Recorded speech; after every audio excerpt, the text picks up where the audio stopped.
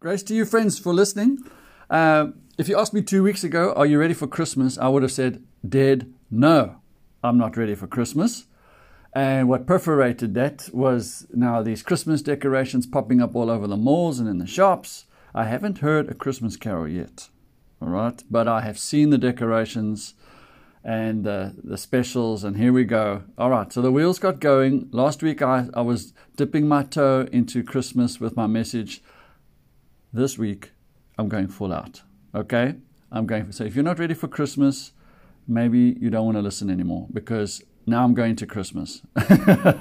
We're going to go straight into Christmas with a big, big bang. And I'm so grateful to the material that I've been reading with Baxter, Hughes, and Perkis, who have given me a great template for today's message and going forward. And I think it's going to be great. I hope it's good for you too. All right. And by the way, please let me know if you've listened to this and you thought it was helpful, you thought you got something out of it. Let me know. Send me a WhatsApp on ABC or to me personally. Let me know. I'd like to hear from you. All I see are numbers. I don't know who's listening or watching. I just see figures. But if you're listening, then reply. I would love to know that. All right. Good. Well, let me start off this way. I think when products are saying stuff like this, when they're saying same taste but new look, all right, if that's on the label, you know what they're actually saying? They're actually saying that they've downsized the container. That's what I think. I mean, have you seen peanut butter containers? There's this big concave bottom. If you look underneath, there's a concave bottom to the peanut butter. Same taste, new look. Yeah, right. That means you've downsized the container. Let me take a jab at this one. Healthier. You know, yes, okay. If they say healthier, there's probably a few calories less, but why is there a few calories less? Because there's less product. Right. I also think that's code. These guys are ripping us off. Greener. All right. If they say it's greener, you know what that means. Less plastic. Yes. Why is there less plastic? Because it's smaller product. Or even portable. If they say it's portable, that means it's so small it's going to fit in your pocket. That's less product, but just you're paying the same price. I'm just pulling the Mickey out of this stuff. Right. But peanut butter cereal boxes are the worst. You pull off the shelf a 1 kilogram package of cereal. Open the box. The thing is only halfway full. Right? It's hollow. Half of it's hollow. Right. And I'm saying that because I think you all agree with me, I think that's what culture is doing to Christmas. Have you noticed that? Where's the birth of Jesus? Where is it, really?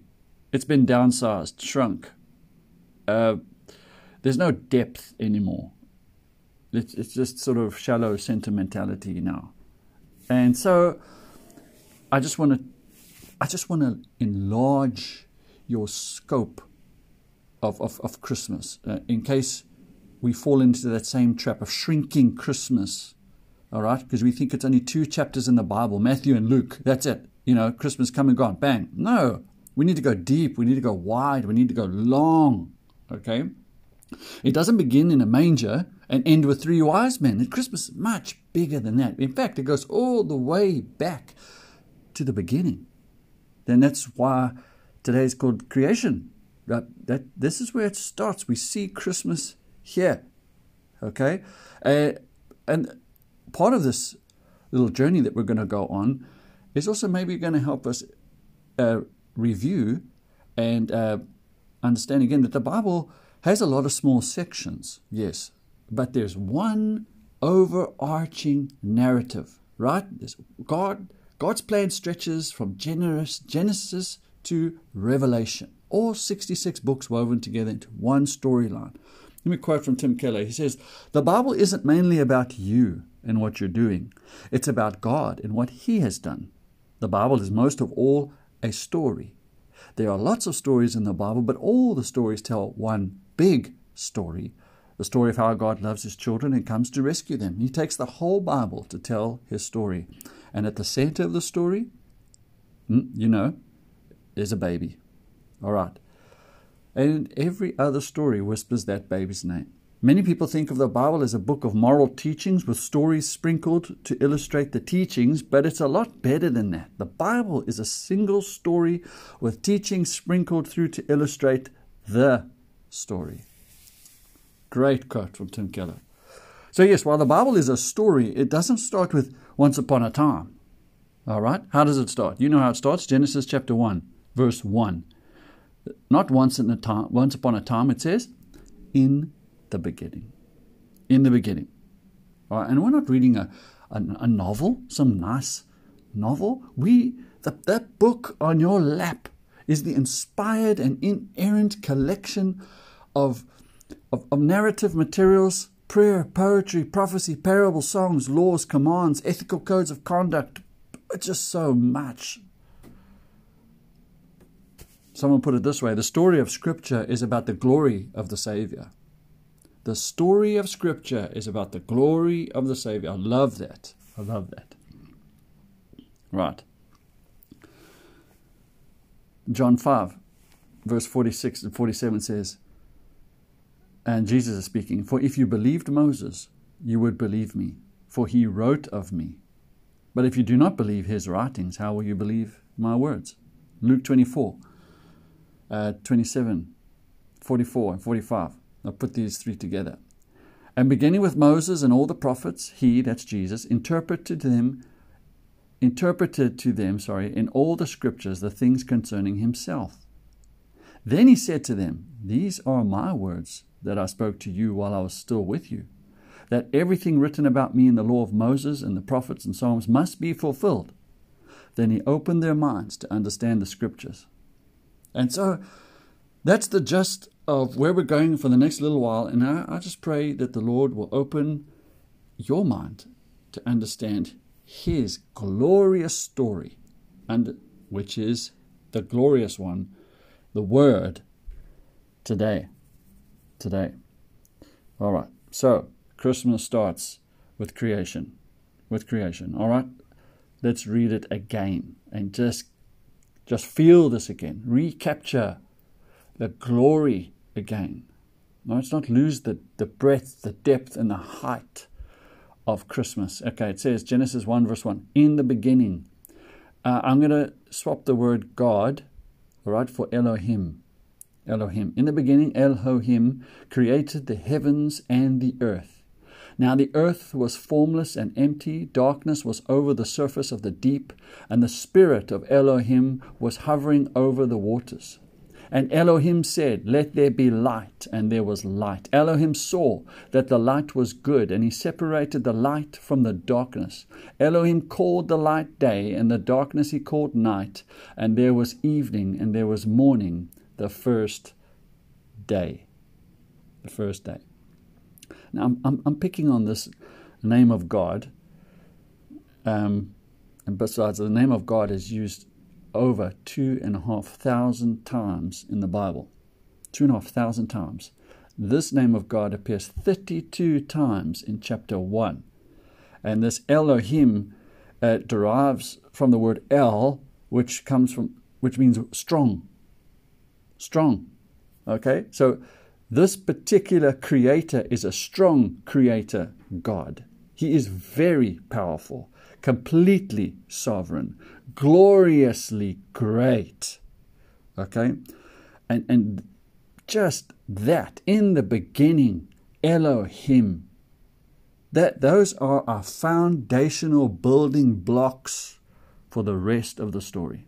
I mean, don't keep reading unless you can grasp this. And not that we can fully circumnavigate this glorious one, this sovereign one, this powerful one. We will never circumnavigate him completely because he is God and we are not. But unless you accept that, there's no point in reading any further. All right? But first, foundational pillar for us, let's review that, is that Elohim is what? Is eternal. It is eternal. Chapter 1, verse 1 is declaring that God has always been. He has no beginning and he will have no end. Deuteronomy 33 verse 27. The eternal God is your dwelling place, and underneath are the everlasting arms.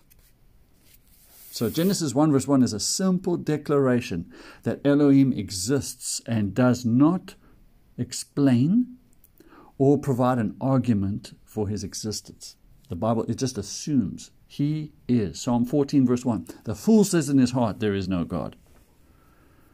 Only those who are foolish doubt God's existence. So listen, the story of Scripture begins with God, not with us, because it's all about his glory.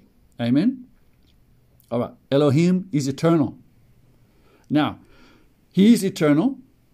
Okay? And it says, in the beginning, God, what's the next word? Created the heavens and the earth. He is eternal. Creation is not eternal. Okay?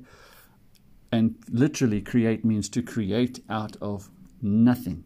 We see in Psalm 33 verse 6 and 9, by the word of the Lord the heavens were made, by the breath of his mouth all their host. For he spoke and it came to be. He commanded and it stood firm.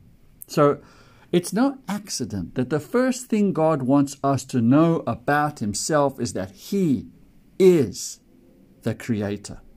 The whole story of the Bible is rooted, underpinned by that, from Genesis to Revelation. He is the creator. He is eternal. Creation is not eternal.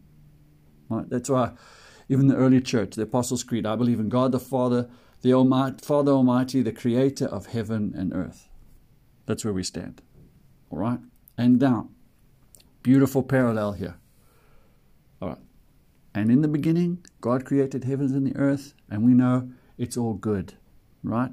It's all good. Everything is good. Adam and Eve enjoy the pleasures of paradise. They live in harmony with God. They live in harmony with each other. They live in harmony with creation itself. Then steps into the story the serpent. He tempts Eve. She begins to doubt the goodness of God, fixates on the forbidden. Shame immediately follows their sin, because now they're suddenly self-conscious, exposed, and their conscience is now activated. They try to cover their sin and their shame. Well, and us humans have been trying to manage our sin and shame ever since. They used to enjoy friendship and fellowship with God, walking with him in the garden, but sin and shame have now caused separation. So now they try to get as far from God as they can, and we're still trying to hide from God. And I just love this. Even though they are guilty, how does the narrative play out? God comes looking for them. He's not out to clobber them. He's not out to clobber them. He's out to offer reconciliation. And so by asking Adam a question, he's giving him the opportunity to come clean. Only God can provide the covering we need. So God takes the initiative. He takes care of their shame. And God continues to seek out sinners. At the core, this is what Christmas is about. God seeking out sinners. Amen? All right. And how did he deal with that sin? He made coverings for their skin, made from skin. All right. And where did that skin come from? It must have been horrific. Horrific. Two people who had never seen an animal be killed, an slaughtered, innocent animal, right? Killed to cover for them. Now they could see how much their sin really cost. For the first time, suffering, sacrifice, innocent blood is shed so that human sin may be covered and community with God, the presence of the God, can be restored. What's this all about in Genesis? This is all about Christmas. It's setting the stage, right, for the Passover and then the death of Jesus, the final sacrifice. So the message is clear. God can only be approached by the way of sacrifice because our sins have separated us from him. That's what Christmas is all about. How Christ covers our curse by dying in our place on the cross. That actually came out pretty well. I'm going to say it again. Christmas is all about how Christ covers our curse by dying on the place on the cross. When we believe and receive the sacrifice of His Son, we are clothed with His righteousness. Amen. Hallelujah. I love the story of Christmas. And that's the story of the Bible. As we said earlier, the story of Scripture is about the glory of the Savior. John 1:1-5. You know this well. In the beginning was the Word. And the Word was with God. And the Word was God. He was in the beginning with God. All things were made through Him, and without Him was not anything made that was made. In Him was life, and that life was the light of men. The light shines in the darkness, and the darkness has not overcome it. So think again, friends. This baby that we are celebrating and anticipating in this Christmas season of festivities, gatherings, family, church, songs, carols, right? All right, this baby is infinite. He is the infinite. Christmas does not start in the manger. He was there in the beginning. Amen? John 8:58. Before Abraham was born, I am. He is eternal, infinite, because He always existed. And that's what Genesis 1:1. In the beginning, God. Jesus existed in face-to-face relationship with His Father. Jesus was not only in the closest possible fellowship with God, the Word was God. It was God. We don't have time to unpack the doctrine of the Trinity, but just to say that Jesus is not a creation of God, but is God Himself. The infant is infinite. All right, are we getting the breadth, the depth, and the height of this Christmas? I hope so. Right. Colossians 1:16-17. For by Him, who's that? This Jesus, this baby Jesus. For by Him all things were created in heaven and on earth, visible and invisible, whether thrones or dominions or rulers or authorities. All things were created through Him and for Him. He is before all things, and in Him all things hold together. This Jesus is both Creator, infinite, and sustainer of all things. Jesus Christ was the Creator long before He was the Savior. You get it? Are you getting worked up here? This is Jesus. And it goes on. Just like there was darkness in Genesis chapter 1, right? And God spoke light into that situation. Well, we know in Genesis 3, there is spiritual darkness spilled into our world, all right? And only could be removed by whom? The Lord Himself. He is the life and the light. And this is our Jesus. He comes to shine into the darkness. Those who have not yet received Him are still in the dark and cannot understand Him. Many people today do not grasp the real meaning of Christmas. And that need not to surprise us, because the world in general has no place for Christ. So the story begins in Genesis 1, where we learn that Elohim is eternal. Creation. The Lord is light. John chapter 1. The story continues. This infant is infinite. Christ is the Creator, and the Lord is life and light. Would you grasp again the wonder and the majesty of Christmas again? The world was created, wasn't it? I mean, that's just glorious. I mean, just our world is a universe on its own. Just look inside of yourself, it's a universe of its own. Look outside this world and we have a universe and another universe and another universe. Capture the glory of it, right? And the Bible tells us that we have been recreated in Christ. 2 Corinthians 5:17. If anyone is in Christ, he is a new creation. So if you've received Christ, you have entered into the greatest story of all time. So let's look back, friends, way back to creation. And even before creation.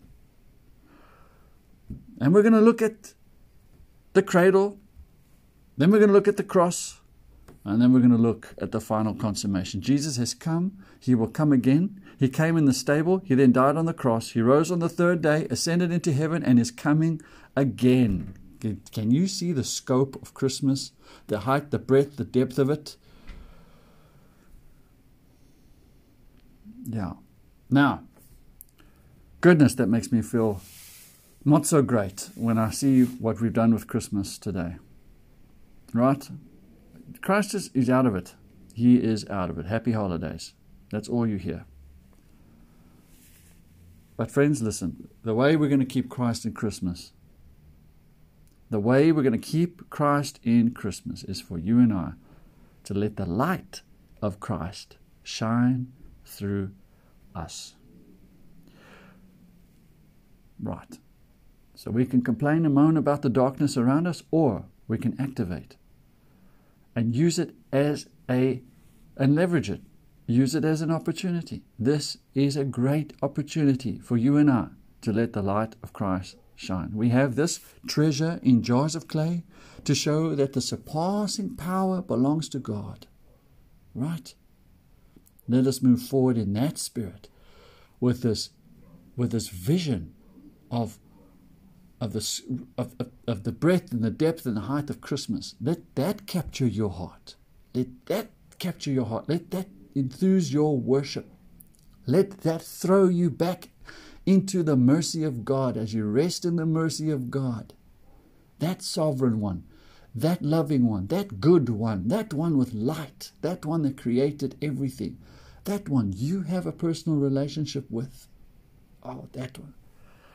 And I believe that will be more than sufficient to carry you through this Christmas with gratitude, with reverence, with fear, with godliness. Amen? Amen. Let's pray. Heavenly Father, thank you. Thank you for this reminder, this reset, in a sense.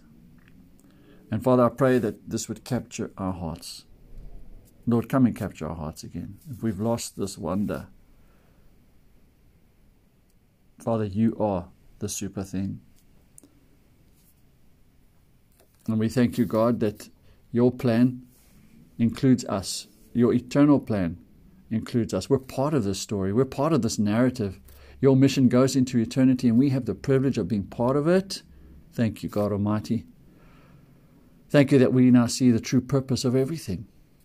The mountains, the trees, the seas, the skies, the stars, the animals. It could only speak of you, but in Jesus we see who that Lord really is. And we thank you, God, that we have the privilege of knowing that. And we thank you, God, that in your light we don't crumble in your light, but in your light we can stand because of the grace of Jesus Christ. And not only can we stand in your light, but we can reflect your light to others. And we pray that this Christmas many would come to know you by our testimony, by our light. Make our light shine, Lord. Lord Jesus, take your place in the middle of our hearts and our minds. You are more than an infant. You are the Creator. You are eternal.